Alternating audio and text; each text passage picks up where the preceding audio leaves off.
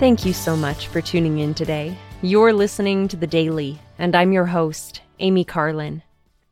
In Doctrine and Covenants 59, the Lord teaches a great deal about the Sabbath, its purpose, and its value. He explained, "And that thou mayest more fully keep thyself unspotted from the world, thou shalt go to the house of prayer, and offer up thy sacraments upon my holy day. For verily, this is a day appointed unto you to rest from your labors, and to pay thy devotions unto the Most High.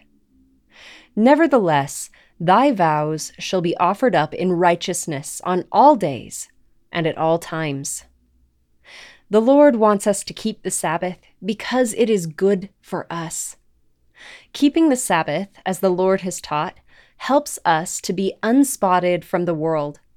This doesn't mean we are given license to ignore the laws of God on other days, but rather that the Sabbath belongs to the Lord.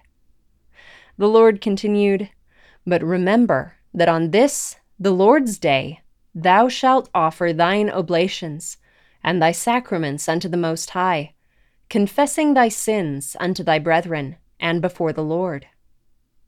When we worthily partake of the sacrament and repent, we are honoring the Sabbath day as the Lord has commanded.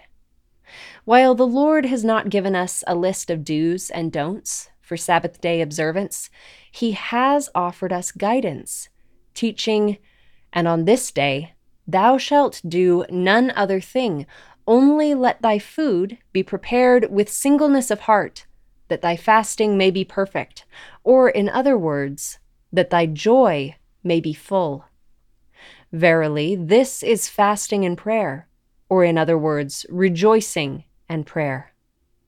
"And inasmuch as ye do these things with thanksgiving, with a glad heart and a cheerful countenance, verily I say that inasmuch as ye do this, the fulness of the earth is yours."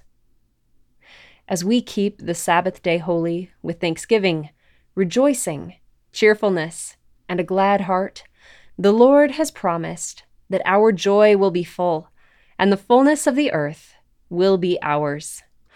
Thank you again for listening today. The Daily is brought to you by The Church of Jesus Christ of Latter-day Saints.